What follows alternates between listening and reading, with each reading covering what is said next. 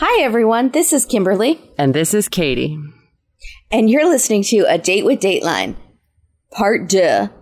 Yeah. Of Part A Gathering Storm. Part 2 of A Gathering Storm. Is that what you're trying to sound like Judi Dench? Maybe a little. Or Angela Lansbury.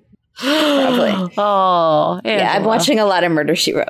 Are you? It never gets old. Oh. Did you watch the reunion of 90 Day Fiancé? I haven't watched it yet. So why? I watched a little at the beginning. I feel like I have to really sit down and focus. And I'm playing a new game on my phone and I can't focus. No, I'm coming over. This is ridiculous. I need to focus and see the expressions that Colty is giving to everyone else. Because he seems to have walked in thinking he's the Fonz. Every time.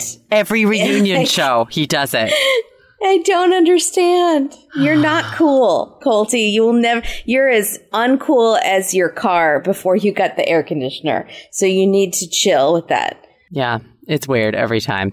Anyways, I haven't watched yet. I'll report back soon. Okay, so this is A Gathering Storm. Are you going to do a quick mini recap of what happened in Part 1? Because I feel like people... I kind of don't remember, but I will try. Okay, so... This guy is found dead. Russell. Oh, thank you. I forgot his name. You're welcome. So he was separated from his wife, Brenna. Brenna. Oh my God. And Brenna was like a hairdresser with this lady named Peggy. And Peggy owned the house they were living in. Russell and Brenna's house, yes. Yeah. So Peggy had this boyfriend who was in a band called Buck Naked and the Exhibitionists. Mm-hmm. Alternate title, Les Moores and the Contradictions. Boy. And he was actually two-timing. He was married to this lady who is in love with him, despite all evidence to the contrary that he treats her like a dog. And they are called Jim Jeans. That's Jim. Yeah, that's Jim and Jean. And Jean follows Jim to the end of the earth because he's in this band that she really likes. Mm-hmm. And even though they're all like late middle-aged, sweaty guys, mm-hmm. and they're hound dogs, and they're chasing tail all over Punta Gorda. In Florida. Florida, but he's cheating on Jean, his wife, with Peggy. And he's always wanted to know what it feels like to kill someone because the high of being in the biggest band in Punta Gorda is not enough for him. No. So he wants to kill someone. And his mom was abused when he was younger. So he finds this guy who was abusive, so he thinks. Mm-hmm. And this is Brenna's husband, Russell, mm-hmm. through Peggy. So Peggy gets her boyfriend, Jim. Oh, and Peggy's a whole lot of woman and voluptuous. And so Jim, we think, killed Russell, that he shot him in the head in the car. No, we know he did at this point. Okay, so we don't know if Brenna was involved or how much Peggy was involved, but Peggy's clearly the link. But we know that Jim did it. Jim told Jean he did it. We have already gotten to that point. And then this Hurricane Charlie, which we have to apologize. Oh, I was going to do morning announcements and say Charlie was a huge hurricane. Apologies if we implied anything less. Did we get in trouble? And online master's degrees are totally a thing, and they're legitimate. We don't know things. So, sorry. Did we get in trouble for both of those things? Oh, yeah. I'm sorry. But no, it's fine. But they don't usually have goats at home in their online goat studies. I think I said something like that. But boats. Maybe boats. I still think you have to be on a boat. What most people told me was it was like 70% online and then 30% out with the goats. So I don't think we were that off because that was our whole question. How do you do it 100% online? I don't think you can. So the name is misleading, guys, and we were kind of right but they are legitimate. They're not like a scam. It really is a master's degree, but it is partially out there in the real world. Okay. So apologies. So then that's basically what's happening now. And we're going to find out more about Peggy and why she was Miss Vegas What was she? No, we don't know what she was. She was in a pageant. We got pageant in footage. Las Vegas. In Miss Las Washington? Vegas. But you were, they kept calling her Miss Washington. But they don't do it in the second part of the episode. We should also mention that I am doing the recap of the second part. So if you listen to what just happened in the last 2 minutes, you'll be very glad that Katie is doing the recap. But if you're not interested in hearing me do a recap, now would be your time to exit this episode. And we'll catch you next time when Kimberly redoes it. Also, I'm going to mention that Kimberly is painting her nails because she doesn't have to do the recap. So she's painting her nails. Now, normally at this point, I swatch eyeshadow palettes. Which I know you don't know what swatching is, Kimberly, but it's where you put it all up and down your arm. And then I have to go in later and cut out the sound of the rustling of me rustling through palettes and then swatching them. This is why you act like you're listening to my recap, but you're not actually listening. I am listening. But it's fun to do something else while you're doing myself. it. But it's fun I'm going to have to do that. I see you painting, and that's a very pretty periwinkle, if that's the right color. My screen's a little weird. I'm going to still listen to you 100%. Okay, my ears are open. My nails are wet. My heart is full. Of crap. My Clovis is... Private. Sensor noise. Okay. So, Gone with the Wind, ellipsis, is what I wrote. Boy, I'm dramatic. This is dumb. Okay. Well, because Mank does say several times in this episode, quite literally, this. Oh, yeah. No, there's a lot of cliches. Quite literally, this. So he's quite literally gone with the wind because there was a hurricane. And you're also going to understand why this is a 2-part episode of A Date with Dateline, because this episode is epically long. You were not kidding when you said you looked up and 10 minutes had passed when you did the recap. And it was 10 minutes of the episode, but you had been sitting there for an hour. That's what happens here. Okay. Yeah. So Buck Naked, quote, suddenly felt very exposed. All right. Mank is so good. At the very, very end, when Buck Naked is gone with the wind, what has happened is Buck Naked, Jim, a.k.a. Jim Hugan, was very stressed out because the cops had just been to see him, and they had somehow found out that he was connected to the crime in Washington, to the murder of Russell. And he knew that the cops would be back, and he had no intention of ever wearing prison orange. Because he's so stylish in his knockoff Tommy Bahama shirts. I'm sure they're real. I'm sure he wore real Tommy. He bought them in Vegas at the outlet. So Jean does what every good wife does and gives her husband $5,000 to go and drink and gamble alone in Miami and a baggie full of pills so he can kill himself. Why is it so expensive to kill yourself?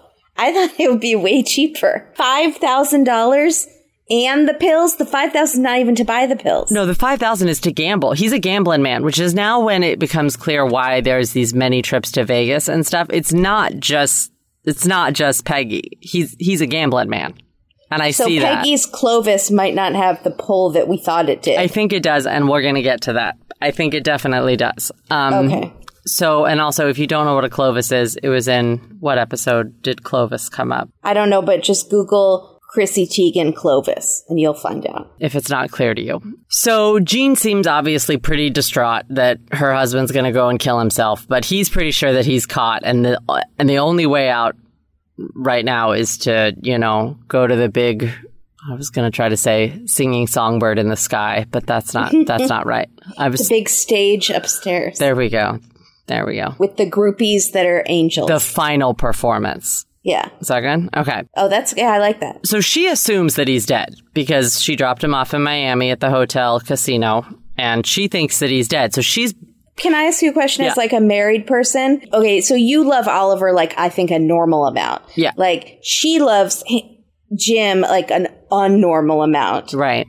And she loves him so much she's willing to help him kill himself so he doesn't have to go to prison. Which is so weird because you'd think because she loves him so much, she couldn't bear to have him be dead. It's very strange, their relationship. I think that she does sort of what Jim says, to be honest. And I think that he kind of convinces her of things. pretty easily. Yeah, I think it's part of the reason he stays with her. Yeah.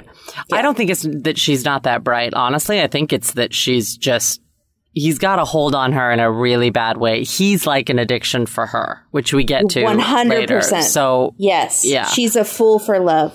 Yeah. He is her heroine. 100%. So she assumes that he's dead because she drops him off with the pills, and she is waiting for the call from the police in her, as Mank says, storm-ravaged home. They need to keep bringing back in the storm, remember, because... I think he said literally ravaged home. They need to bring in the storm a lot. So that was good. So we try to understand the title. I'm picturing her sitting in, like, maybe a place with no roof, and...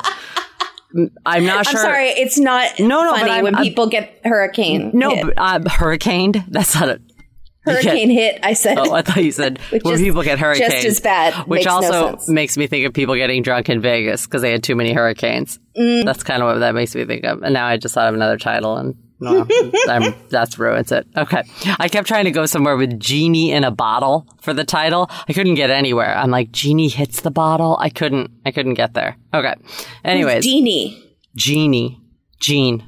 Oh. Yeah, it didn't work. Okay. No. Anyways, so she's sitting in her storm-ravaged home, waiting for the police to call and tell her she needs to come and claim the body. But instead, what ends up happening is she gets a call from the Greyhound bus that they found a bag belonging to Jim with the contents being a bottle of Crown Royale, which seems to be his drink, clothes, and a gun.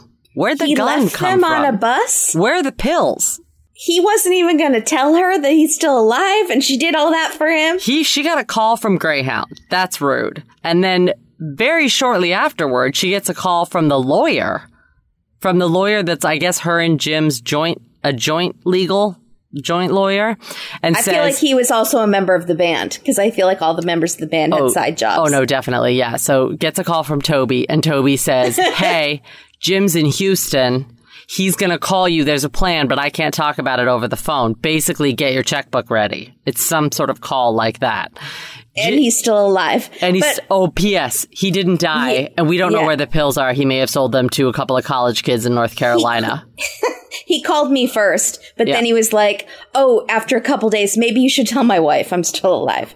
But did he just like leave the stuff on the bus by accident? Or was he trying to throw off the police? I think it is very safe to assume at this point that Jim is 3 sheets to the wind 85 to 95% of the time. Yeah. Yeah. No, you're right. They did say he was drinking a ton. Yeah. Constant stupor. You got to be really drunk to leave your gun on a Greyhound bus.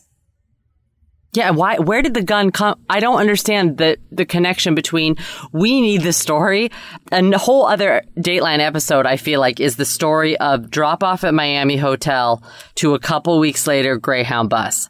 What happened in there, Jim? Hookers. Jim, he's wild. Oh, yeah. Well, that's in Mexico. We're getting to that. So he left these items on a bus, as you do. Lawyer calls, says Jim is in Houston. He's going to call you with the plan. She gets in touch with Jim, who's holed up in some hotel room in Houston, and says he's got to go to Mexico. He's gonna need her help because apparently she is the only one with money because the computer store is doing really well. Please remember, they have a small business in Punta Gorda. That the mayor was extremely impressed really excited about, but like appeared on the news to talk about really how good she thought this computer store was. They did great. They did great for her PC. So her Hewlett Packard. So sorry, what? I don't have a Mac. I'm not saying that in a snotty way. I'm just saying she's not a Mac lady. She's a PC. She's a Hewlett. Yeah, no, she's for sure a PC. Not that there's anything wrong with that. I have a PC. I do well with Mac accessories and PC computers. I need Excel. I don't understand. Okay, so anyways, but it's not a crime at this point, keep in mind, for Jean to help Jim across the border because there are no charges against him yet.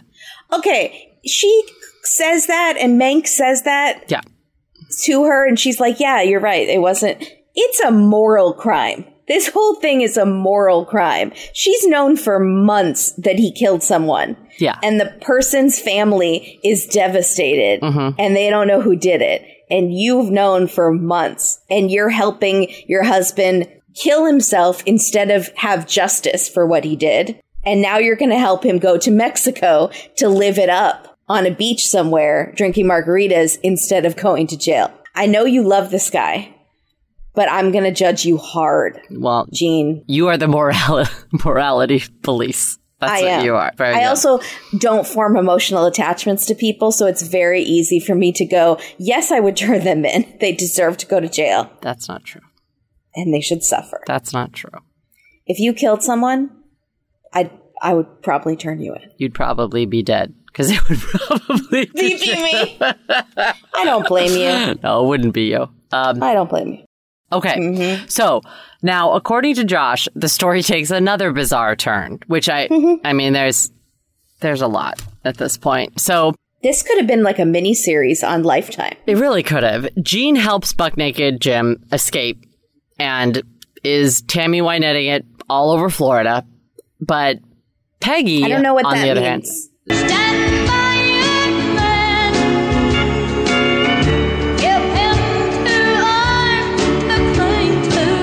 I gotcha. Yeah. I gotcha. But Peggy... I'm sorry, I did not get it. Sorry, Peggy, other woman, has done the opposite and has agreed to cooperate with the police. And she's talking to them. Oh, Jim, was your mistress loyal to you or your wife? Your wife. Gene was loyal. Mistress... No, she's... turns on you. She tells detectives that before he fled to Mexico, he had confessed to her about killing Russell in some sort of a phone call they had where he said, "You're never going to see me again." It's kind of funny because you get to see the police interview and she says in the phone call, he said, "I did it when I went for cigarettes," which is kind of like ye old story of dad leaving and never coming back. But instead in this case, it's dad went out and shot a man that he didn't know. Remember that time I went out for cigarettes and it took me way too long? Yeah. And I shot a person? Yeah. I wasn't creating another family and leaving your mom. Yeah. I wasn't going back to my wife. I was actually, killing a person I never met. So the detectives, this is sort of odd to me. They decide that they need to put out word to the public. They're trying to figure out the movements of Peggy and Jim the weekend of the murder. And so they brush over this very quickly, that they just put out word to the public, which I don't know exactly how that happens and who's watching police stations to see like, oh, hey, they need information about this, but I don't... On the local news. Okay, but I guess people watch Sure, okay. My parents do. Yeah, that's true. Every night. And you know what? Your parents might be the demographic that listen to Buck Naked and the Exhibitionists. And there you go. Okay, full circle. That would be my mom's wild night out. She had a long week teaching, and she wanted to let loose with a pina colada. I can imagine this call. Honey! I found the greatest band. Their name is a little inappropriate. You're gonna laugh. I know. Okay, before it would be like the biggest lead up for the name. Oh, Joni. She's now doing this thing where she can't just have a linear conversation. It starts with like, "Oh, you'll never believe it. I have to tell you. I've been thinking about it. I have to tell you. The name of this thing was so..." Like, this is how she'd start the conversation. The name was crazy. I'm like, the name of what? What are you talking about? Yeah, but you don't know the subject. No, I do not know the subject of the descriptors that she's using. Right. Yeah. And it turns out to be like a brand she saw at TJ Maxx. Sorry, Joni. It's not that bad. You're lovely. It's not. I love Joni, but one time I was fast forwarding a VCR tape and she started laughing because the people were moving so fast. Oh, okay. Oh. Joni. Oh, bless her heart. Bless you, bless Joni. Her heart. The world would not be the same without you. It would not. You have to stay here a long time. Okay. Yep. So they put out the word that they're looking for information about what actually happened here. This is where I get confused because they get a call from the Donna Ana Sheriff's Department. And I had to go back and put subtitles on because that Sheriff's Department is in New Mexico. I'm under the impression that all of this is happening in Washington, but apparently that's baloney. I thought it was Washington, Vegas, and Florida. No.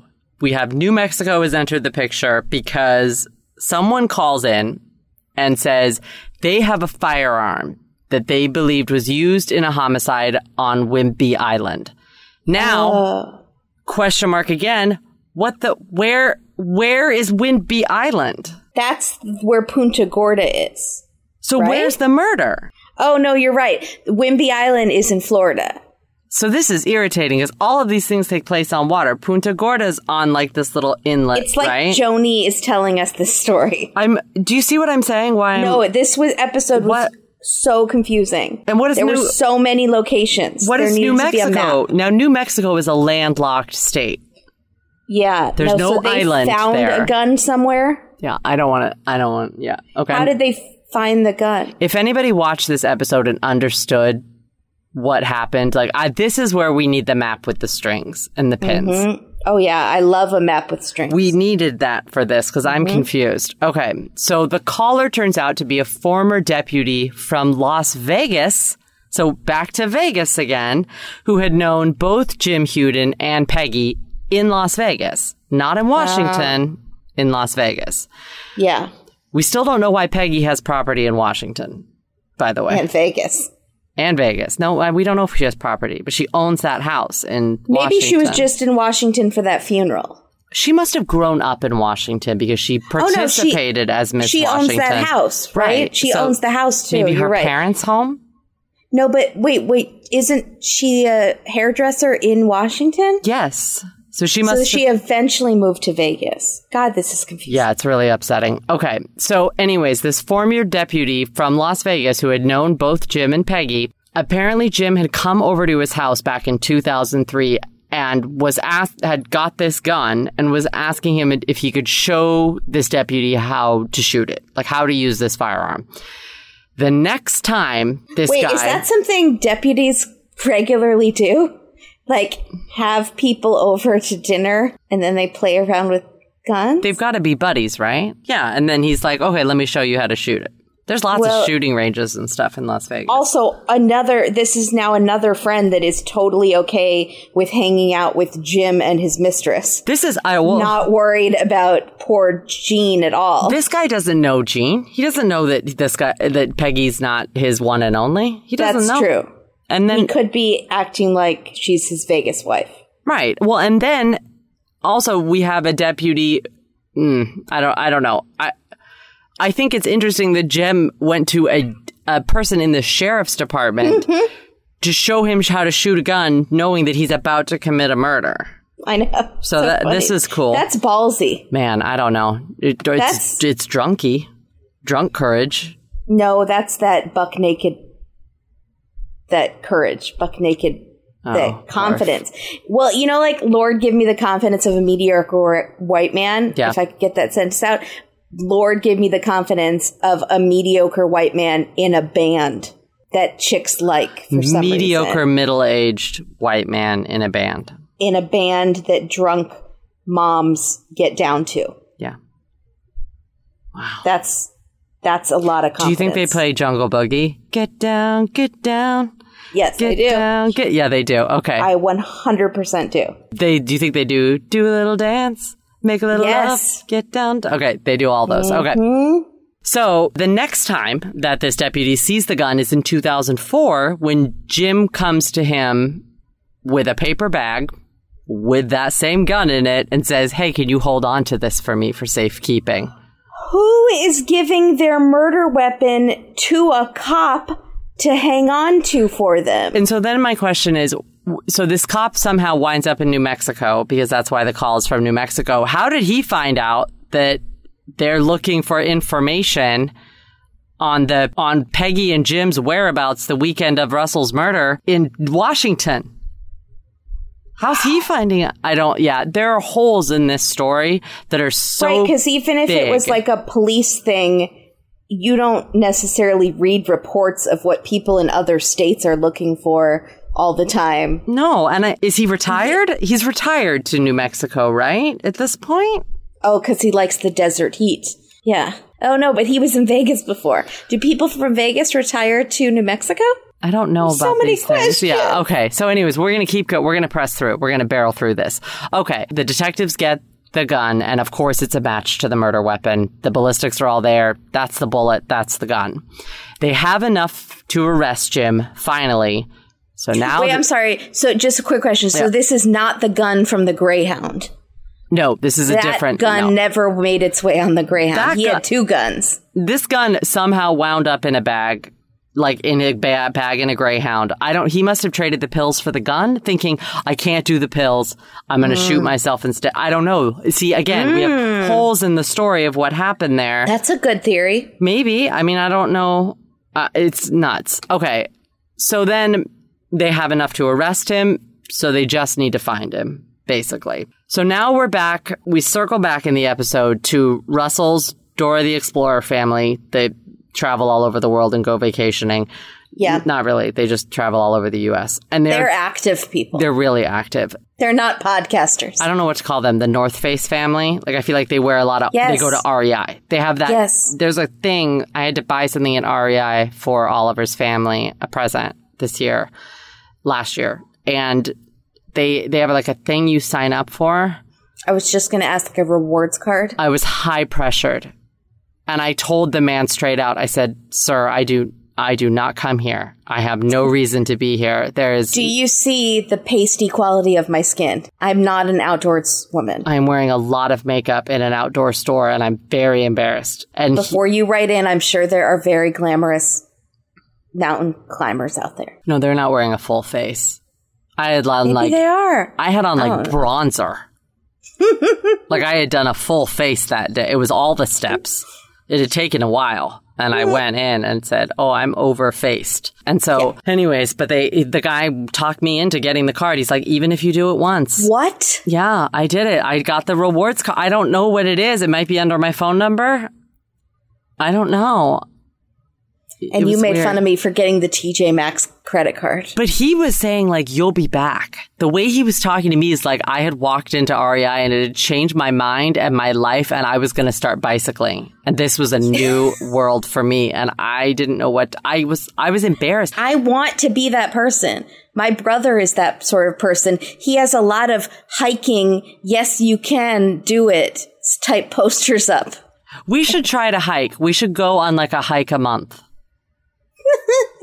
Maybe in 2020. The last time we went on a hike, the shoes that you were wearing made me laugh so hard. Were they the American flag ones like Ross? They were the American flag ones. Because I had no tennis shoes. That are not even tennis shoes. They had fashion tennis shoes. No, they were more than that. They had cleats that you could screw into the bottom. And I was like, oh, these come with holes at the bottom. And you were supposed to screw in cleats. I don't know what they were for. Soccer? Lacrosse? Were they for like an Olympic team? Is that why they were American? They were $3.99 at Ross. They had that double sale sticker on it where it gets marked down and then it gets marked down again because it came with a baggie of cleats and people were like, I don't do that. And then they didn't buy them, but I did. And I just didn't screw the cleats in. But I used those for years. I think I used them till a cat peed on them. They were in rotation. They were my only tennis shoes. That was it. Yeah, I know. Good. All right. That's all. That's got to be for Patreon. Nobody cares about cat pee. All right. Sorry. Okay. I think that's what they care about.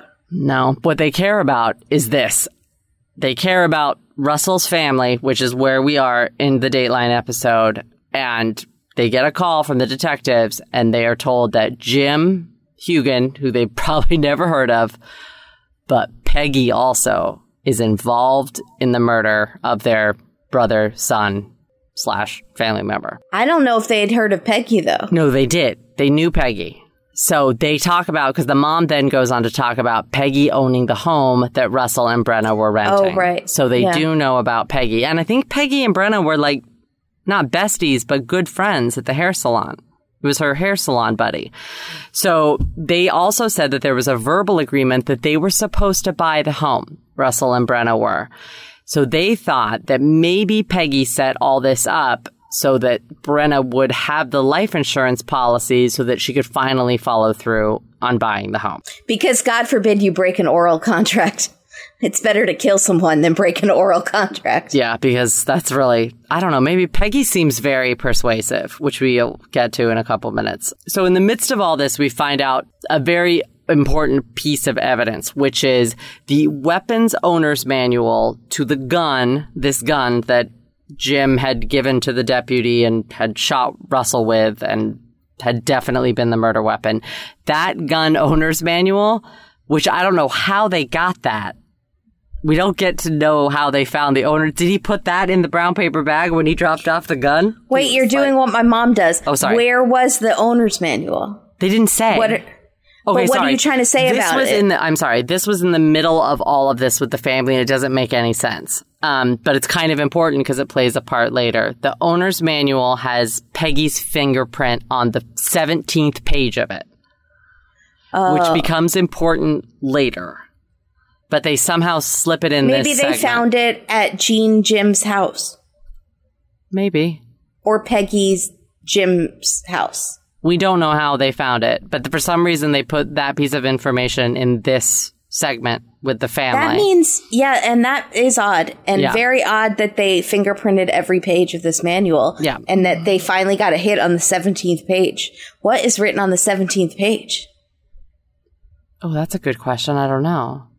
Like, it's the first is like the table of contents. Oh, yeah. And then it's like cleaning your gun, storing your gun, like loading your gun. And maybe page 17 is like, when you've committed your crime, you give your gun to a deputy friend in a bag and say, can you hold this for me? And then page 18 is the Greyhound bus situation. You can also leave it there. That's like an alternate. And then page 19 is about the Mexico thing. And then, but the first, like the third page is about having a wife who will do anything for you and helping you cover this all up. That's number one. That's early. Yeah. Doormat. That's very Find your early. doormat before you do all of this. Oh, Lord. Okay, so they slip that in, which is pretty important. But then they say that the family wasn't really worried about that. That's how they transitioned. Family wasn't really worried about that. What the family was really worried about is Brenna doesn't really seem that upset at all that Peggy may have been involved in Russell's murder. When the detectives call and tell them. And I mean, I'm like, no whoop. I mean, big whoop. No. Yeah. Of course she's not. Because she wasn't even that upset about her husband being killed. Brenna was clearly involved, everyone. So mom said that she said to Brenna, did you ever say at work that maybe it would be better for you if Russ was dead than alive? And then Mank says, was this a case of words having unintended consequences, or did Brenna set it up? So, I mean, obviously, I'm sure Brenna said that. That's how nice this family is, that they're willing to give her the benefit of the doubt. That first she had nothing to do with it. Then when they find out her friend had something to do with it, to think maybe she accidentally was like, oh, I wish he was dead. And then Peggy just went and did it. Like, they're so nice to Brenna.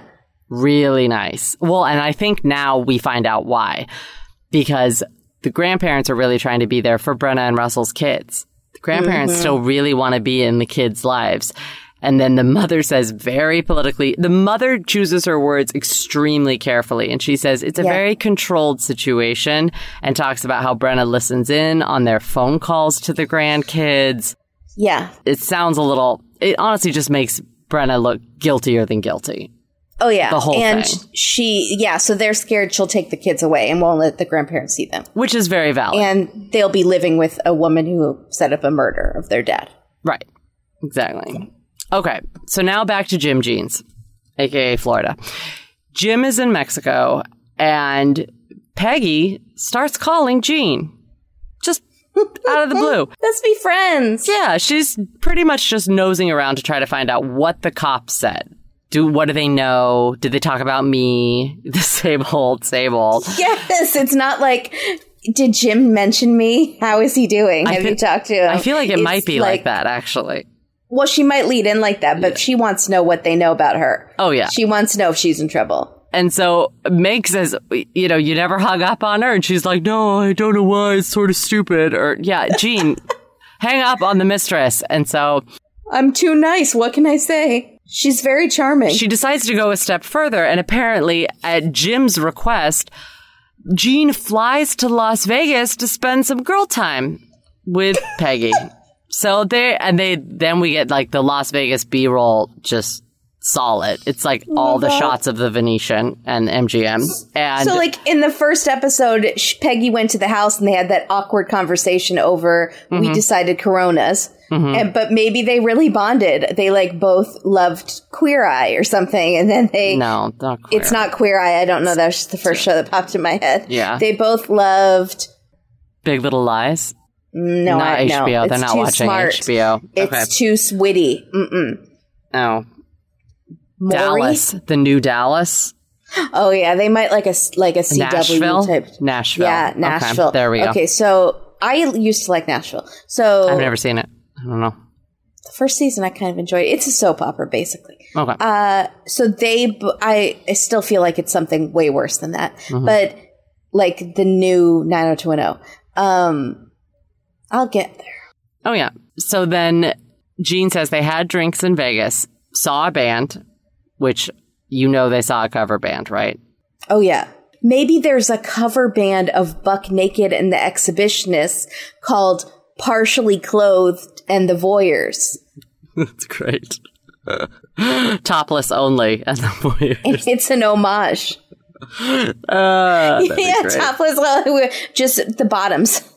They don't wear. They're Winnie the Poohing it on stage. I honestly, I don't think they saw a band. I think they went to Thunder Down Under. Thunder Down Under, yeah, totally, absolutely, or the lesser version of Thunder Down Under, which is what we saw in Vegas.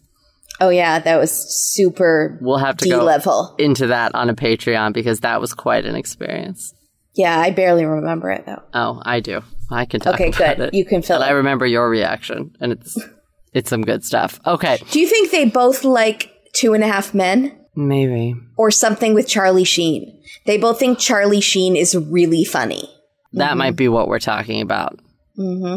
So and then Jean says, she found it hard to hate the voluptuous Miss Peggy, which stop it, Jean. Stop. She is a whole lot of woman. This magnetic pull that Peggy has is insane. Well, Brenna loves her. The Miss whatever in the pageant, the one that was on that Texas Rich show loves her. Big Rich Texas, yeah. Men love her. Women love her. She's like, I don't understand she's like a witch. She's maybe Kelly. That's what I said. I still think so. And I have more theories on that. Now, the two Jim women's, what I write? I wrote the two Jim women's lives take very different paths in the woods. And Jean is going broke, sending money to Mexico to Jim, trying to fund his lavish lifestyle. No, I don't know what she's doing. Giving him booze and cigarettes money. Peggy now becomes a limo driver in Las Vegas. And now we get to the part of the story that we don't need at all. It's fun to have. It has no bearing on this story. So we'll go through it. She meets her next husband, and his name is Mark Allen, and he happens to take her limo ride. And whatever the phone call was that he talks about was, hey, would you like to have our normal limo driver or Miss Washington drive you around? Again, she's not Miss Washington. She's not Miss Washington implies it was some large world or country competition. No. Some sort of U.S. American, and she was that state's representative in the whole country. No. But it was a Las Vegas pageant. It's not a large pageant. It's frustrating. I'm very confused. So Mark Allen is a New Mexico again. He's a horse breeder and an heir to an oil fortune. He's very slow talking. And I appreciate it. I appreciate him because he doesn't care. He's got plenty of time and plenty of money. He's fine. Yeah, you don't have to rush when you're an oil heir. No. And I think that I wish that we had seen if Mank actually got to go. I don't know who interviewed him because we don't see Mank talking back and forth to Mark, but they definitely went on location at his ranch called the Double Eagle Ranch, which is kind of great. And it had big iron fence thing. Okay. He says the biggest mistake I ever made in my life was marrying Peggy. They got married 5 months after he took that limo ride. The minute he moves her to New Mexico, she starts nosing her way into his horse business, and she wants him to fire a bunch of his employees who have worked for him forever and hire her friends to do his books. And that's when Mank says she went from mad magnet to man-eater. She's just full of it. Mark Allen. Do you think they played Man-Eater at their concerts? Yes. That's totally the kind of song they played. Maybe. Hall & Oates? Yeah, I hope so. Rich girl, and it's gone. Yeah, I can see that. Okay. Mark Allen, he's funny because he talks a little bit how she was a pretty good-sized woman. Like a man getting on you is what he says, because apparently they got into a lot of physical fights. And then again, she is not big at all. Why? I know. Why do people keep saying? Was she really tall? She must have been like 6 feet tall. But she's slim. I mean, she's normal size. But no, this is also, now listen, this is coming from someone who was Big Katie. I get it. I'm a tall person, and in college there was Little Katie and Big Katie. I was the latter. I remember it. I got it. So for people to keep bringing that up, I feel like in my Dateline episode, they might bring that up too.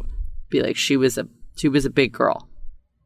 No. I'm saying that, like, I feel like it's a height thing. It has to be, because there's no other explanation for it. Yeah, She's not even voluptuous. She is tall, though. She is voluptuous, and she's tall. No, because she's not curvy. Yes, she is. You normal size boobies. No, she doesn't. You didn't watch the end carefully enough.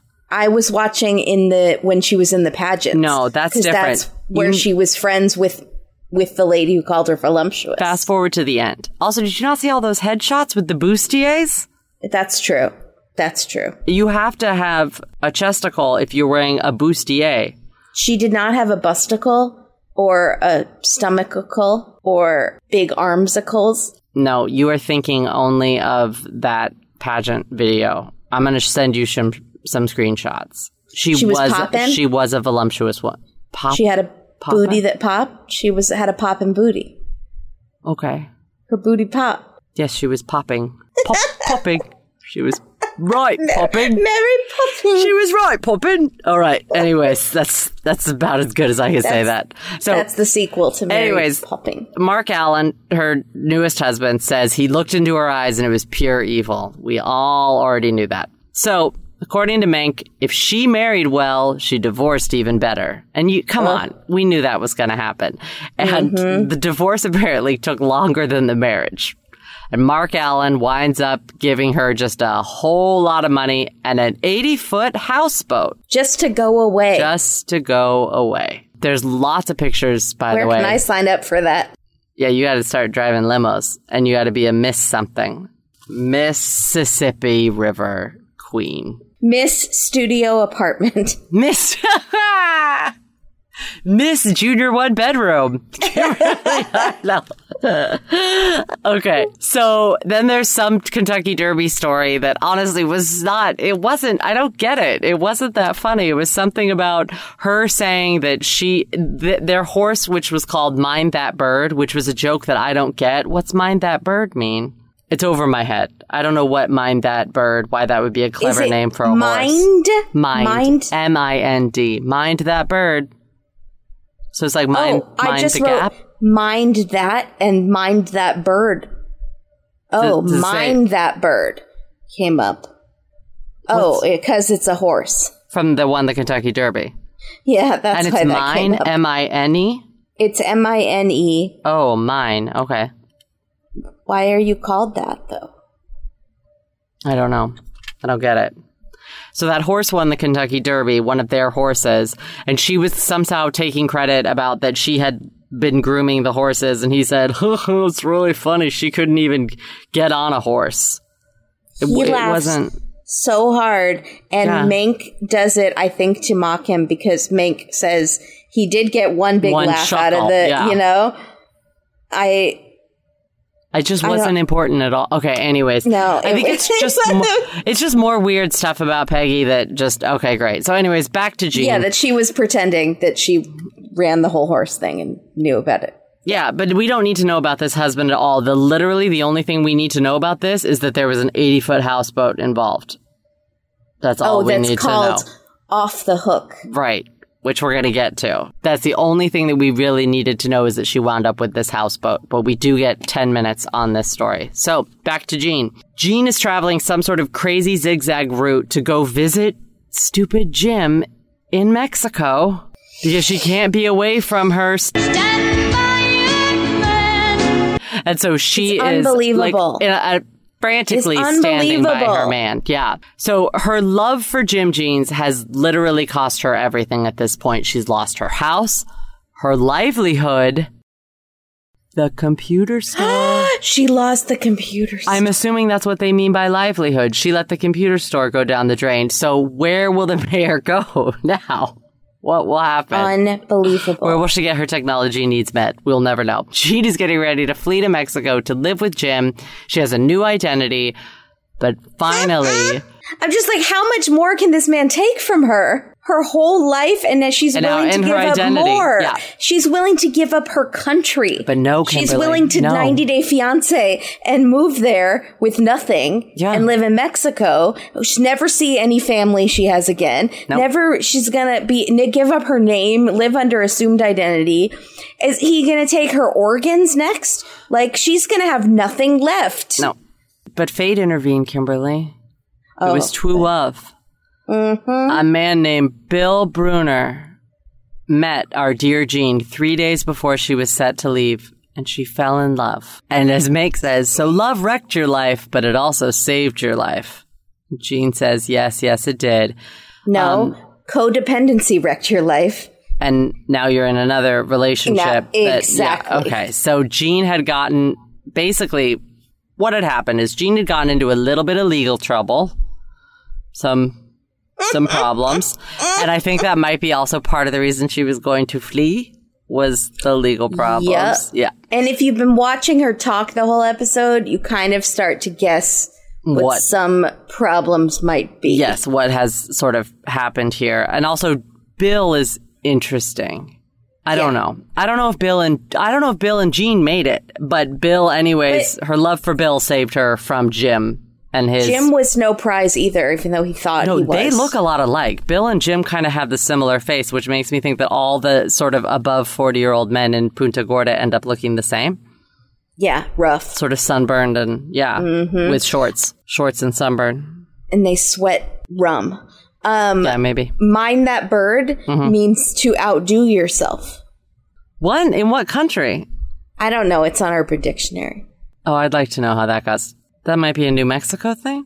That might be a Southwest thing? Okay, I don't get it. Okay. Anyways, Jean's legal trouble, probably the reason she was going to flee, also was what finally allows Jim to be caught and brought home from Mexico. Instead of facing prosecution, she makes a deal to tell the authorities where he is and all she knows about this murder of Russell.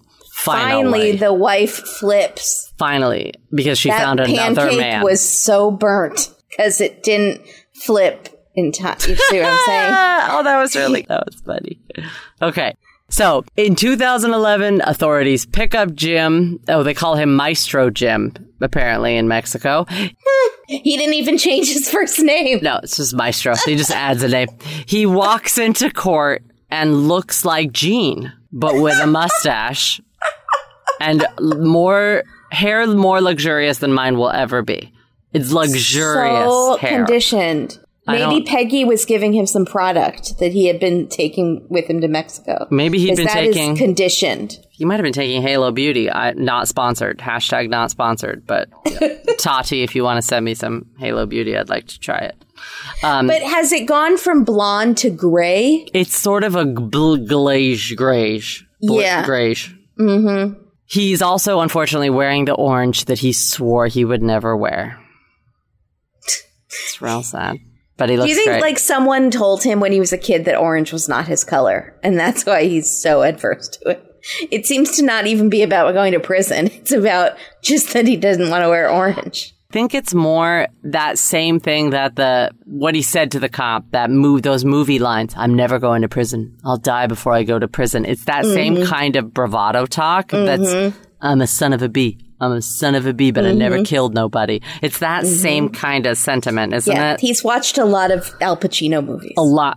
Many has them memorized. And so now with Jim under arrest, the detectives go looking for Peggy, who is living on her stupid 80-foot houseboat in New Mexico, which I really want to know how big 80 feet is. Big? Real big? Sounds big. 80-foot yacht sounds huge. Yeah. So it must be really big. No, it must be huge. And you are correct. It's off the hook. Oh, boy. Then they lure her back to shore, thinking that there was a package. And my first thought was, did she think it was a stripper? There's a delivery for you, Peggy Thomas. I thought she had, ordered beauty supplies. Oh, you did? Maybe. From Sally's or Amazon. Maybe it's her Fit Fab Fun box. Oh, my God, that'd be amazing. She's like, it's my I wanted the candle! It's my fall package, and I got add-ons. I don't need Pilates bands. Okay, so... I want the scent diffuser. I look great. So... The sheriff that picks her up, and maybe kind of sad, they said that she didn't give him any of the Peggy charm. She made fun of him because he has braces. She said, I thought you'd be older. I think she thought that she could seduce the cop that picked her up into being like her new boyfriend. But also by making fun of his adult braces. There's nothing wrong with adult braces. Nothing at all. No. So Russell's family is obviously extremely happy that people had finally been arrested a million years later. Brenna couldn't really care less. She misses the first court dates, doesn't care, whatever. Now it's time for the actual trial.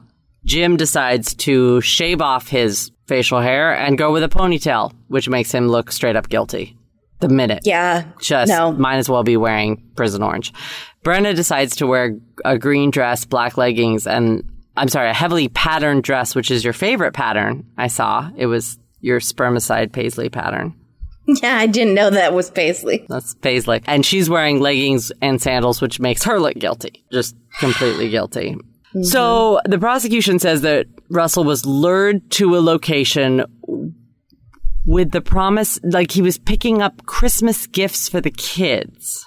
Brenna takes the stand and says that Russell had all of these anger issues and would throw furniture around the house, and then also talks about her relationship with Peggy when they used to cut hair together. It's actually kind of anticlimactic when she's on the stand, I gotta say. But he wasn't abusive. No, she said he threw furniture around. We didn't get in the Dateline episode, they don't say specifically that he ever... Which was the whole point of why Jim wanted to kill him. Correct. Well, because he wanted an excuse to kill somebody, but that's why he picked him. Was because he was supposed to be abusive, like the guy who was in his childhood. Right. Anyways. So then Bill Hill takes a stand. Remember Bill Hill, wingman extraordinaire, and tells the story about how Jim wanted to kill an abusive man to right the wrong. Bill sounds a little croaky, and I think he's kind of sick. Maybe when he takes the stand, he doesn't sound good. Oh. And I was worried. It's from looking the other way for so many years. Yeah. It has finally caught up with it. But they also keep showing a shot of him in the band days, which is not a very flattering shot, but he's kind of got longer hair and like an earring. And then when you see him on the stand, no more earring. Oh, he gave up. He pulled that out, and he was like, "Buck naked is dead to me." That's what I said. Wingman Bill is dead inside. That's it. Yeah. He was like, and no more. He flushed the ring down the earring down the toilet, like in Sleeping with the Enemy. And he's like, "I'm done."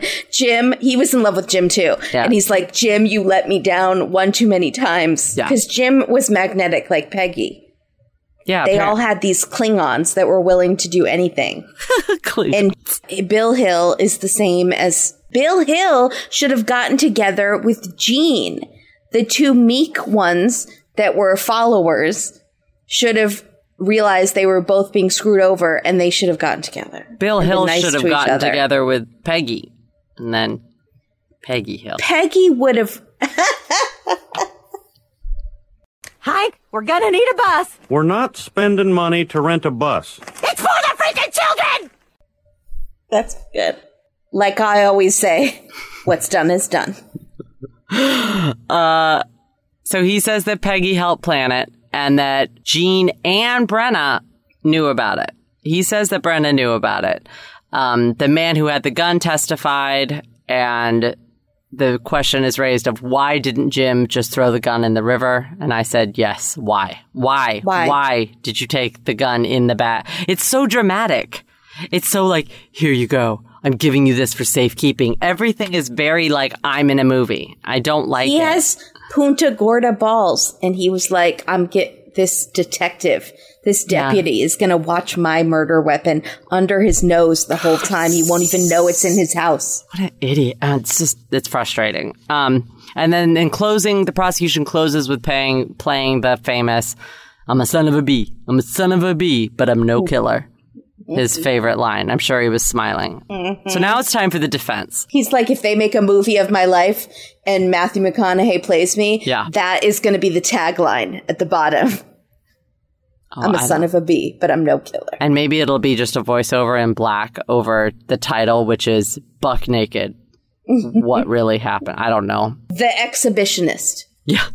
Oh, that's good. So it's time for the defense. Oh, boy. The lawyer's name is Matt Montoya, and he decides to open his opening statement with a quote from Man of La Mancha. Did someone kill his father? They need to prepare to die. Sorry. It's all right. That's a different Montoya. It's close, so maybe they're related. So Matt Montoya opens his opening statements with a quote from the Man of La Mancha, which is, "Facts are the enemy of truth. And oh my sweet Lord, the OMG moment of the month is when we find out that Matt Montoya had just appeared in a local theater production of Man of La Mancha, and Dateline shows us pictures of him in his costume." And I said, was that shade, Kimberly? Was that shade? Because we didn't need to know it. No, 100%. I want to know if everyone that is involved in community theater, I want to know all the details. If they are a lawyer and they are backstage looking at their lines and they're like, I'm going to use this in my next closing argument, I want to know. Thank you, Dateline. That was a gift from heaven. I could not believe it. Full costume. Yeah. So, okay.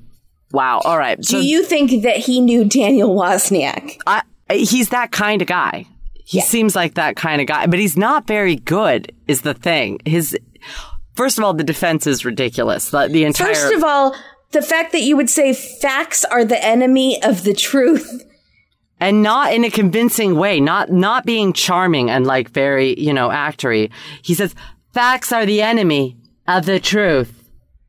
That's how he said it. He said it like and then he had notes up there. You couldn't even memorize your lines? Get real. He had like a page of notes and then he's like looking down at the notes. I can't. He couldn't memorize his lines in the show, and the director was always yelling at him. And what then was he in the show? He was like stageman number 1 or whatever. Like, can you Google that real quick while I do this next part? Matt Montoya, Man of La Mancha, 2011. I'll try. Google it and let's see who he played. Okay, because I'm just going to run through what the defense said. They're ridiculous. He said that Russell Douglas may have shot himself, or he may have been shot somewhere else and then placed in the car because they bring in an unbelievably terrible blood spatter expert with a giant mustache who says the car interior should have been covered in blood. And there's empty spots in the car where you would expect blood to be. So the prosecution cross-examines him and points out that the expert is using Pulp Fiction, the movie, as an example of what you should expect blood splatter in a car to look like. That's reality. So good. Oh my God, First we have Man of La Mancha. Now we have Pulp Fiction. And then he watched that movie so much and was like, I'm going to become a blood spatter analyst after seeing that scene in the car. And then they have the fixer who has to come hose it all down. And they didn't have to have a fixer come hose it down. It's obviously didn't happen there. That's what my knowledge is. Why would you use that? I've seen every Quentin Tarantino movie. He's a doctor. 17 times. He had a doctor in front of his name. He got an online degree in Quentin Tarantino movies. He got his BA in Bruce that guy Willis. who does the Transformer movies. The guy who blows stuff up. Michael Bay? Yeah, Michael Bay. There we go. And then he minored in M. Night Shyamalan. Okay, there we go. And then but his full-on doctorate was in Quentin Tarantino. Yeah. It's not great. And then there's a third witness. They close with, I don't know, some random childhood friend who testifies he saw Jim and Peggy on their way out of town. I don't know. I didn't understand. I don't know what he was saying. It didn't make any sense. So the jury goes out and returns, and Jim knows right away that it's bad. And he whispers to his agent/lawyer and says, I'm done. And he is. I mean, he's done. He's guilty. They find him guilty. He gets 80 years in prison, which is weird because when they open the entire trial, they say he can get up to 25 years or something like that. And then all of a sudden he gets 80. So it's fine. I'm not going to question it. It doesn't matter because he was already how old? I don't know. 59? Maybe. Or was he 69? 59. He was 59. Yeah. So he's already 60. He's not going to make it. No. He's going to end his life in Prison Orange. Punta Gorda, life is rough on you. He's going to maybe try to figure out how to get a guitar in prison. His liver won't make it 2 years in prison. Oh, yeah. It's not good. And his eyes are real. Yeah, it's bad. So jaundice. Yeah. The prosecutor now turns his eyes to Peggy. And the only piece of evidence against her is the fingerprint on the gun owner's manual. Jean is the strongest witness that they could have against Peggy, but unfortunately, Jean, she's not the best witness. She'd had some drug charges and some fraudulent check charges. So it's not, Jean. She had to forge checks because she's spending all her money sending her D-bag husband money in Florida. Yeah. I mean, Mexico. And finally, by the way, this is the point when we finally find out what Jim had actually told Jean. And this is Jean telling Mank in the makeover mode. Jean with sort of the auburn hair, not the blonde Jean. Bill Hill also knew that Peggy was involved. But she knew the lead up. Like, we didn't find out the details. Now we know that what had happened is he said Russell was lured to this island because he had presents for the kids. Peggy drops Jim off at the kill point, and then Peggy takes the car that Jim had rented and drives out and gets cigarettes and tries to, like, get a receipt for a timestamp or whatever, then swings back around, picks Jim up, takes him to a dumpster behind Taco Bell, deposits the clothes, and then drives off into the sunset thinking they've covered their tracks. We just didn't get any of those details. No, I'm so sorry. I was going to say it's our second Taco Bell dumpster. We had a Del Taco dumpster. We did have a Del Taco dumpster. So now, this is my favorite part of the whole thing, is that Peggy and Jim meet again. Jim has been convicted. Peggy is up in these, like, trial things. But Peggy and Jim in the same room. Jim in his Bridges in Orange. And he has to walk past her table. And Peggy looks like a bazillion. She has like the hair, the winged eye, the Terry Mugler grommet blazer, like this crazy thing. And she's very teary-eyed the whole time with these pursed lips. And you kind of get, it's the first glimpse that you get why people might love Peggy. Because I don't know how old she is, but she looks timeless and kind of fancy. Like fancy Dallas fancy. I did not get that. I got super knockoff. I did not think she was a tippy. I did not think she's not a tippy. What's her name? Mary Jo? She's not. But she's a redheaded vixen. And she will eat you alive and she'll eat your children. Mm-hmm. Even though she's never had any of her own. And I'm sure she would tell you that. No, but she curses. She's like a tippy that curses and drinks hard liquor. Yeah. So, and the tippy might do that in private. Yeah, maybe. So he pleads the fifth and still will not testify against her. I can't. Wow. It's really bizarre that his devotion to her is like equal to Jean's devotion to him. Yes. It's a triangle with arrows. It's what the men were doing in their interview, and each one was pointing at the other one in a triangle. It is. Which one is what's the triangle with the 3 inside? The equilateral triangle? That's where they're all the sides are the same? Equilateral triangle. Okay. I like that. Okay, so I just pulled that out nowhere. And somehow they'd never look at each other in the eye, but you know they did. You know they caught glances. It did look like he was actively looking away, though, when he walked in. I think he was embarrassed of how he looked.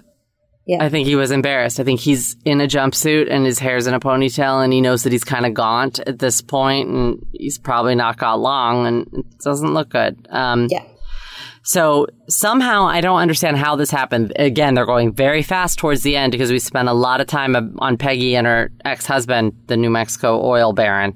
So she decides to plead guilty to accessory after the fact and the prosecutor basically tells us, look, we had a 50-50 chance with her. They were really worried about a hung jury, which I kind of get, but I feel like it's a little laxist. I mean, you'd worry that somehow the jury would be kind of mesmerized by Peggy and all her wiles, and they'd put Peggy on the stand and she would somehow win over the jury. She's going to do some of her witchery. Yeah, exactly. She's won over everybody else. Mm-hmm. So Peggy gets 4 years only, which still seems like kind of a lot for Peggy. I'm sure Peggy does not want to go to prison. Well, it seems like a lot, but not for considering what she did, because I think she arranged the entire thing. Correct. And then Brenna, of course, is not at the sentencing. And the mom, again, is very politically correct and says, we think there's more to the story, and hopefully someday the full truth will be revealed. Mom really wants to see those grandkids. Grandmom does. She's being so polite. She really is trying not to mess that up. Yeah. So Brenna also declines to be on Dateline, but sends a statement which doesn't sound guilty in the slightest. She says, I categorically for Hurricane state that I was not involved in the death of my husband in any way. She said categorically Hurricane 4 state? No, she said I categorically state that I put it categorically for Hurricane I was going to say that is really poor taste, Brenna. It's just my joke that's in poor taste. She was fine. So Josh asked the prosecutor if he could see charging her someday, and the prosecutor gets a straight-up twinkly eye. Yeah. And, smiles mischievously and says, that's something I'm not going to talk about today. Yeah. That was really good. Fingers crossed. Then we find out poor Bill Hill, R.I.P., rest in peace. He dies. So sorry, Bill. I made fun of you quite a lot. He's all right. He's in a better place now. You didn't make fun of him that much. I don't remember that. Well, he was super impressed by Google. Oh, that's right. I forgot about that. Was Bill. Oh, Bill. It's all right. So Jim went to the end, refusing to testify against Peggy, and Meg decides to ask Jean about it. And Jean's pretty sad. She says he must have loved her, and then paused a really long time, and it makes you think she's going to say he must have loved her more than he loved me, and it kind of made my stomach hurt. And she doesn't say that, but you think she's going to. She says he must have loved her more than I could have imagined, or he still loves her. I just don't get it. Or he's still trying to prove the man that he was or thinks he is. Like the way that she's talking about it, you can see that it's a wound. No, that's why I think she is not over it by this man that she met in 3 days and moved in with and became her new Jim. She's still... No, Bill number 2. No, she's not in love with Bill. Like Bill Bader or whatever his name is. Yeah, his name is Bill also. Yes, yeah, correct. She's not. And then we find out that Peggy is still saying she's innocent and she was pressured into taking the guilty plea. Sure, Jan. Sure you were. Mm-hmm. And that's it. That's the end of the episode. Insane. I 100% think this should be a Lifetime movie. Yeah. I'm all in. I'm sure that Jim thinks it should too, and he has thoughts on casting. So yeah, it's good. I'm sure Peggy will have thoughts too. Going to be Matthew McConaughey on Lifetime. I hate to break it to him. No, it's definitely not. It might be like Dean Cain. Yeah. Mark Paul Gosselaar? No, Mark Paul Gosselaar's way too young. Oh yeah, we need an older gentleman. You need a gentleman in his 60s who thinks he's in his 20s. That's a very hard casting to do. I got to think about this. Okay, did you find out what Matt Montoya, did you find out about the play? Yeah, there was nothing. No. Rats. Okay. He has no web presence. It didn't get reviewed nationally. Man of La Mancha, unfortunately. Darn it. Didn't make it to Broadway. Okay. No. What do you have for B-roll? We had some horses. Sure did. We had some hairstyling. Mm-hmm. We had some shooting range. Mm-hmm. We had the cop doing some speed typing. Super fast typing skills. Oh, I missed it. He's doing that. The lazy dog jumped over the brown fence or whatever. Oh, yeah. What is that? And he's kicking butt. That's good. Okay, so my favorite thing is during the storm, the town is all boarded up during the hurricane, and people are spray painting on the, plywood, the boards that go up, Keep out. Well, one says, bring it on, Charlie, because you should be cocky when a hurricane is a-comin'. And also the hurricane is not a sentient being that's going to be like, oh, well, you think you're tough? I'm going to come at you even harder because it's a hurricane. But there's another sign that says, "We ain't never scared."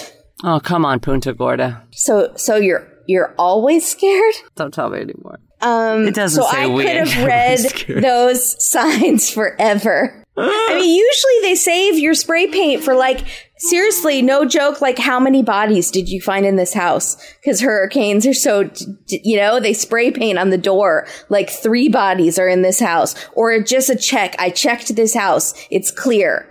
And instead they're wasting their spray paint by trying to egg on a hurricane. Who are you trying to impress? I'm bummed out. I know. And then the best thing is there's this guy riding one of those ridiculous bikes where the front part is really long, like a unicycle. Oh. And then the back seat is kind of lower. What? So why? He's riding it through like the waves that are pounding the streets. During the hurricane, because when your car is underwater, you immediately think, I'm going to take to my bike. I'm going to wheel my way out of here. Oh, wow. He's like, I'm going to pedal away, Dad. You can't stop me. Oh, wow. And he's on his bike. It's so slippery. That cannot be safe. No, that's the opposite of safe. Yeah, go stick to your tagging. So yeah, that was my favorite. I was a good delighted. One. Not Peggy with the cats, huh? No, I don't even see cats anymore. She even had the cat kneading. The cat was making biscuits. I saw that. That was good. I did. I saw that. And then she's holding up the cat like a dog outside. She's got the cat outside, just like holding it in her arms. Did the cat seem happy? Yeah, the cat seemed cool. It was fine. It's been through a hurricane. It doesn't pay no man no mind. To her too.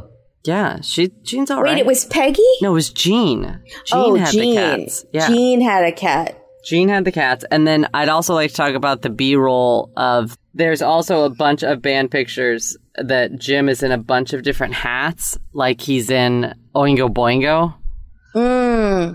I'm wondering if they went through a phase where they were trying to... He's in like a construction worker hat. Yes. They're trying to like make hats work for the band. Or maybe they were at a construction site or company thing, and so they were I don't know what was happening. Maybe they were trying to be like the Village People or like Devo.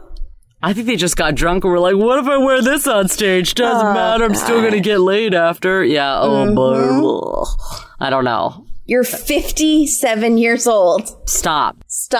Take a shower. It didn't make a lot of sense to me. Then we had lots of pictures, lots of headshots of Peggy in white cowboy hats. And white in front of the stables. Oh, my God. I don't know exactly what was going on. What else do we have? Do you have any fashion police that we didn't mention? So many man ponytails. Yeah, I mean, it's fashion police all over. I had a big problem with Matt Montoya at the end because his dress shirts were 3 sizes too big. The collar of the shirt... Do you think he stole them from the community theater? No, I think he's trying to be comfortable. And the point of a collared shirt and a tie, they're a little uncomfortable. And I think he likes his neck to breathe. And so the collar was like a gaping like this, big hole. Like it was in his dad's shirt. I think he stole it from Man of La Mancha. Because he wasn't wearing dress shirts in Man of La Mancha. He's wearing like peasant shirts, like I think he stole someone else's costume from another play. They had just done Death of a Salesman. Yes, absolutely. Before Man of La Mancha, and he's like, I'm stealing Willie Loman's shirts from Death of a Salesman. Yep, perfect. That's what he was wearing. Good call. Do you want to do titles? Mine are bad. No, I want to do Brant's Unhappy Being on Dateline. Oh, the entire city of Punta Gorda? Yeah, Washington, New Mexico, Las Vegas, Ponce de Leon. Oh, poor Ponce. Don Quixote. Sorry, not poor Ponce. I think he was not a nice person, right? I think a lot of those people weren't nice. Yeah. Yeah, he was a conquistador. Do you know what a conquistador is? They conquisted all over. No. They're Conquista, don't. Okay, no. Nope. They're like travelers that are searching for things. Oh. Amazon, what's a conquistador? No. Conquistador is a term which is widely used to refer to the knights, soldiers, and explorers of the Spanish and Portuguese empires. I was right. Were the conquistadors? Why did you pronounce it like were the conquistadors bad? Were they known to be not gentlemen? She's the kind of person that would be like, I'm going to Guatemala. Yes, like, I know. You're so white. Oh, stop it. Saying that you're going to Guatemala. Stop. Marinara sauce. No. Yeah, no. Be quiet. Stop it. No, I'm sure they were not nice. I'm sure they slaughtered indigenous people looking for what they wanted. Can you ask her if she's heard of Matt Montoya? Amazon. Have you heard of Matt Montoya in Man of La Mancha? This might answer your question. Matthew Page Damon is an American actor, film producer, and screenwriter. She's talking about He's Matt ranked Damon among now. magazine's most bakeable stars and is one of the highest-grossing actors of all time. Okay. All right, we're good. Thanks. Thank you. Yeah, stop. Amazon, stop. From 8 nominations. I said good day, sir. Did that answer your question? Not at all. Continue. I don't know why you bring her into this. What is that? What? Amazon, stop. Why were you playing that song? Why did they just start playing Life Here's Goes what I On? found. You can import your music collection into Amazon Music. No. You Stop. can also Stop say, it. Stop Amazon, giving us ads. please. Oh, why? Stop it.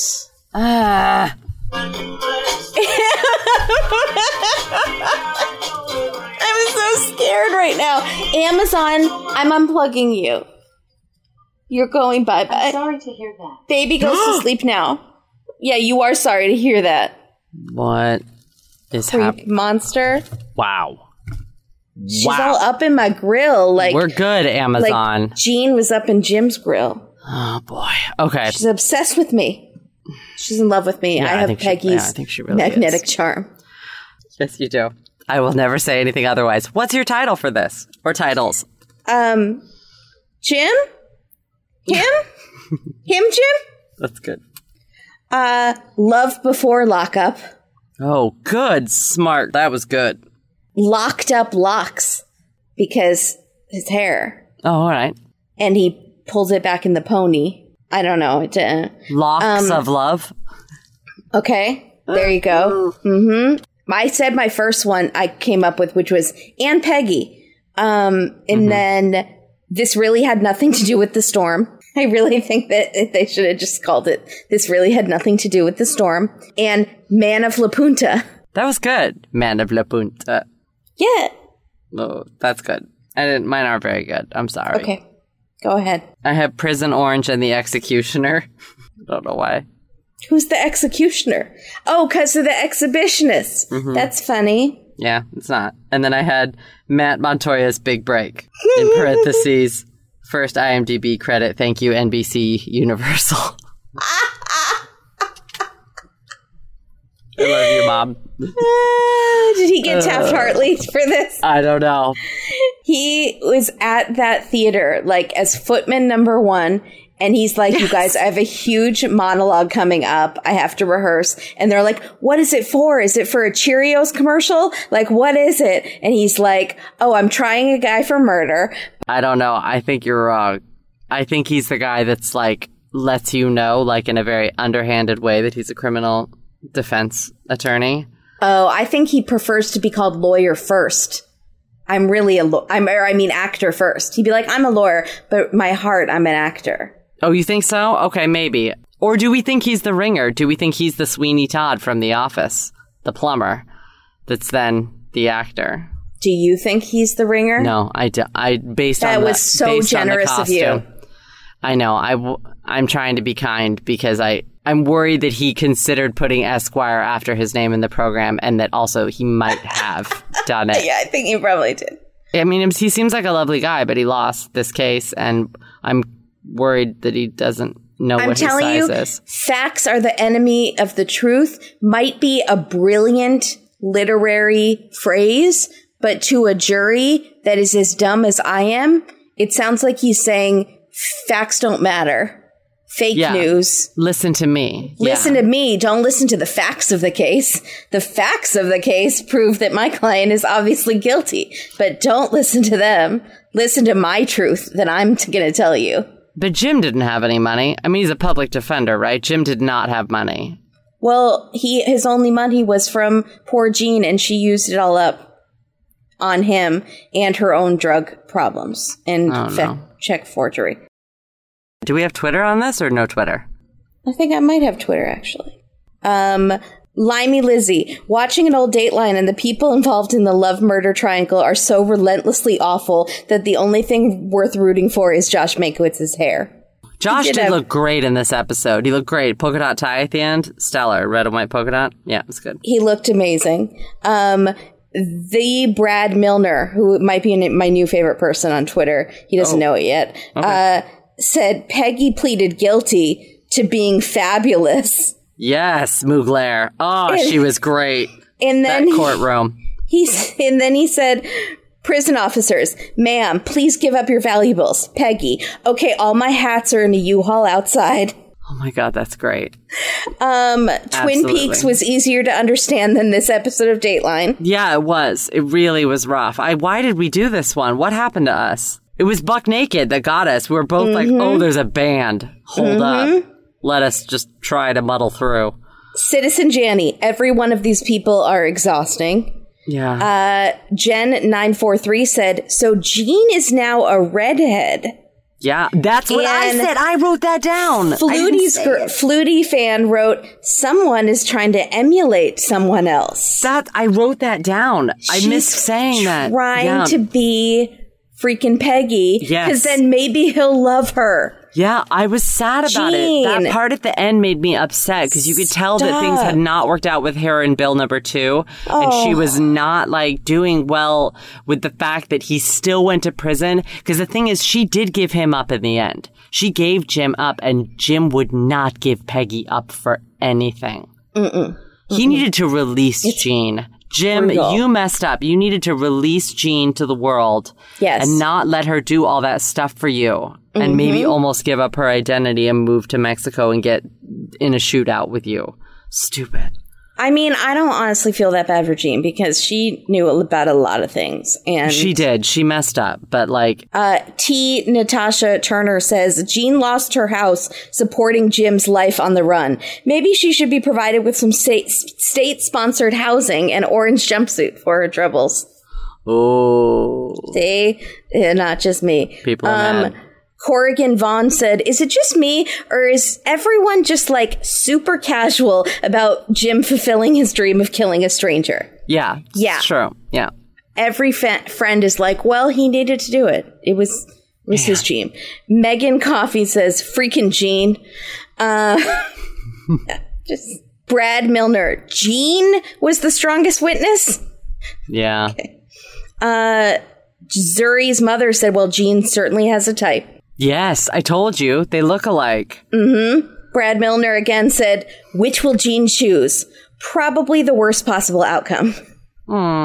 She don't make good decisions. But her cat loved her. Yeah. But she did let the computer store go, which is unfortunate. Poor computer store. Where's that mayor going to go? Okay, Brenna. Okay, this is Brad Milner again. Sorry. Brenna, get gussied up and kill him. Peggy, I have the perfect hat for that. # girl talk. Brad was obsessed with Peggy's hat. Peggy had a lot of... The white cowboy hat was it was a lot, and it was probably hundreds and hundreds of dollars. Yeah. And had its own box. Had maybe a humidifier. One of those closets with the special air conditioning. Okay. Oh, God. Like a Jeffree Star. Climate controlled. That's what I'm thinking. All right. Stupendous said, Buck Naked is the wrong nickname to have in prison. Oh, yeah. Holy Moses. He must have said, we were less more, and that, what is it? Less lied. More in the tell-alls? What was it? Less more in the contradictions? In the contradictions, yeah.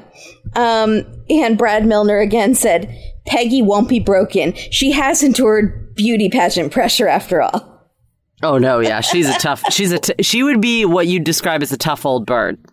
Yeah, except she would slap you in your face for saying old. She's also a brazen hussy. Yeah. Is that a thing? Is that polite? She is a brazen hussy. That's she is, right? Yeah. Okay. She's the woman in a Parent Trap Disney movie where your parents, you want them to get together, but they're divorcing, and your dad has a secretary who wears low-cut blouses and is so clearly trying to win your dad over, and you're this 5-year-old and you totally see it happening. Yeah, and Veronica. she's like leans over things and is obviously flirting, but then she's like, I'm just trying to be a supportive secretary. And it's with red hair. Terrible. It's exactly right. Veronica / Vanessa with the lip injections. Yep. Got her. Yep. But and you're on Disney, you're Lindsay Lohan, but you still know what's going on, you know, and you're trying to get your parents back together. Can she be Haley Mills? You're Haley Mills. She's Haley Mills, thank God. Yeah. And this bimbo's going to come in and try to ruin it for you. Yep. Vanessa, button your shirt up. Isn't it a little chilly in here, Vanessa? You might want to put on that cardigan. And she'll be like, you're 12. What do you know about cardigans? You're like, I see the way you look at my dad. You're like, I don't know what you're talking about. Vanessa, cut the crap. I might be 12 years old, but I see what's going on. My parents are going to get back together, okay? And we're going to be a family. I'm not going to let you stop it. I'm going to set up an elaborate scheme where you get a bucket of water dumped on you at the end of a family fun race. And it is going to embarrass you, and you're going to scream and show your true colors. And my dad won't marry you because he's going to see that you're a B word. And then he's going to fall back in love with my mom, and we are going to be a family again. And we're going to get that dog that I always wanted and name it Rascal. Or I sneak into the spray tanning booth. And instead of the spray tan. Yeah, it's like green paint. Right. Yes. She's like, why did you do this to me? You're such a brat. And she yells at you in front of your dad. And he's going to be like, I don't think you need to be talking to her like that, Vanessa. Right. And she'll be like, don't you see what she's been doing? Yeah. She's been playing you this whole time, Jim. And she's been like, she's my daughter. She's always will win. And, and there's you're a speech. Like, And then Vanessa is on to the next. And then the wife is like, Jim, I couldn't help overhearing, because I was here this whole time, how you were standing up for our daughter. Maybe we should give our marriage a second try. Yes. And then the daughter is like, that would be okay with me. Who wants to go for milkshakes? Yeah, that's great. And then they all end up at Spiffy's Diner. Yeah, it's good. I like it. And we just wrote ourselves a Disney Channel movie. Done. Trademark, Date with Dateline, 2019. Don't try it.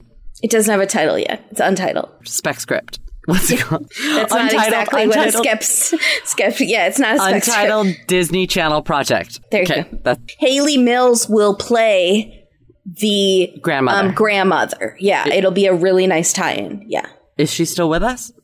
Yes. Good. Is that all the Twitter had for us? Oh, yeah. Okay, I like you, Bradley Mills, or whatever your name is. Is that his name? Milner. Bradley Milner. Okay. Sorry, Mills. Got Mills on the brain now. Okay. That's it. Thanks, everybody, for listening. Make sure you follow us on Twitter for more intellectual gems like conversations that we've had tonight. And Instagram. Oh, we just interviewed for our Patreon the amazing Emily for the Keith Leans on Things Instagram account. Hi, Emily, if you're listening. She's our new best friend. She is amazing. Her account is legendary. And if you are a Patreon at the Life of the Party level or above, you got it as part of your very belated, it's going to be May. It's actually July. And it's going to be August. That works good. But anyways, thank you for your support. And thank you very much. Subscribe to us on iTunes and leave a comment. Thank you. Don't watch alone. Watch with buck naked and some exhibitionists who are men in their late 90s. Do you think they have a reunion Still trying to get what do they do? Gordas. Oh, man. Oh. They have their walkers up on stage, and like ladies are throwing their dentures on the stage. And they get busy. And they're like, that Corona doesn't mix with my arthritis medication. But they still think they're hunting the pea out there. They are going nuts thinking that they are players. Not that you can't be a player at any age, but there comes a time when that's gross. There's something about their drunken pictures. Cheating on your wives with groupies is not appropriate at any age, but it's especially icky. It is. The wingman in the 50s, like the wingman when you're in your late 40s and you've got a wingman, but not because you're a single guy. Not late 40s, I think late 50s. You're on the prowl, but you're a married man and you already have a mistress. And all your friends know. How many and venereal they're all helping diseases? You get more Hep C girls. how many clinics are in Punta Gorda compared to computer stores? Because the computer store that we knew about is now gone. So maybe there needs to be more computers and knowledge and less. It's been replaced with a store that does whatever that herpes medication is. Valtrex? Commercials for Valtrex. It's a Valtrex store. There's formerly Punta Macs and PCs. Now it's Valtrex Outlet. Yeah. That's great. Bye, everybody. Bye, everybody. Attend the tale of Sweeney Todd. His skin was pale and his eye was odd. Yes. He shaved the faces of gentlemen who never thereafter were heard of again. He trod a path that few have trod. It's Sweeney Todd, the demon barber of Fleet Street. Did you write this? No. Who did? Steven Sondheim. Who is he? Swing your razor wide, Sweeney, hold it to the sky. Sweeney pulls the blood of those who are alive. Attend the tale of Sweeney Todd. He served a dark and vengeful god. He served a dark and vengeful god. What happens then? Well, that's the play, and he wouldn't want us to give it away. But Sweeney Todd, the demon barber of Fleet Street.